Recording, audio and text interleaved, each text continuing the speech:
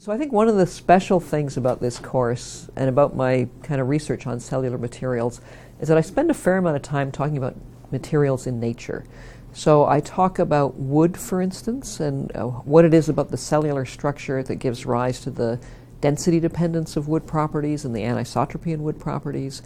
I talk about trabecular bone, and I talk about the structure and properties of the bone, but also we do a little bit of modeling on how you might look at bone loss and osteoporosis. So if you lose a certain fraction of the bone density, what residual strength would you expect the bone to have? We have a project on bamboo right now, for instance. We talk about the structure of bamboo. Bamboo is actually a grass, and this is a Chinese species of bamboo called mosso bamboo, and you can see how big this one is. They even get bigger, maybe 6 or 8 inches across.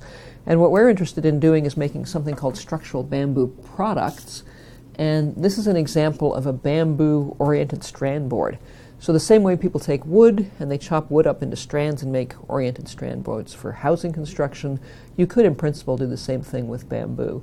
And we have a project that's in collaboration with some colleagues at the University of British Columbia. They're the ones who are actually making the bamboo-oriented strand board. And with some architects in England, in Cambridge, England, who are looking at things like how you might modify wood building codes that talk about wood structural products, how you'd modify that for bamboo structural products. And what we're doing here at MIT is we're looking at the structure of the bamboo and doing some modeling of the mechanical properties of the bamboo itself. So that's one example. Here's another example. This is a bamboo laminate, so this is a little bit like a glue laminated wood member, but in fact this one is made out of bamboo instead of out of wood. So it's the same kind of idea.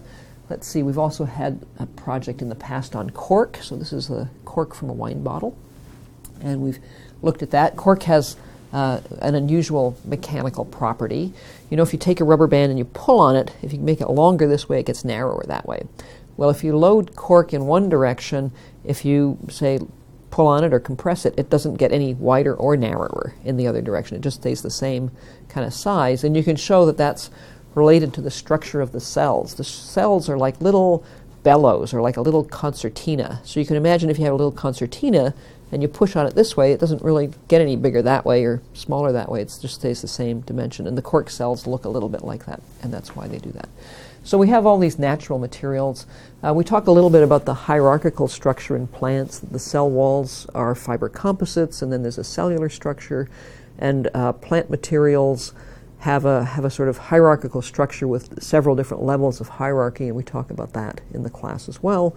And we talk a little bit about why that makes these materials mechanically efficient and how you might look at designing engineering materials based on that. So there's a little bit of biomimicking in the class as well.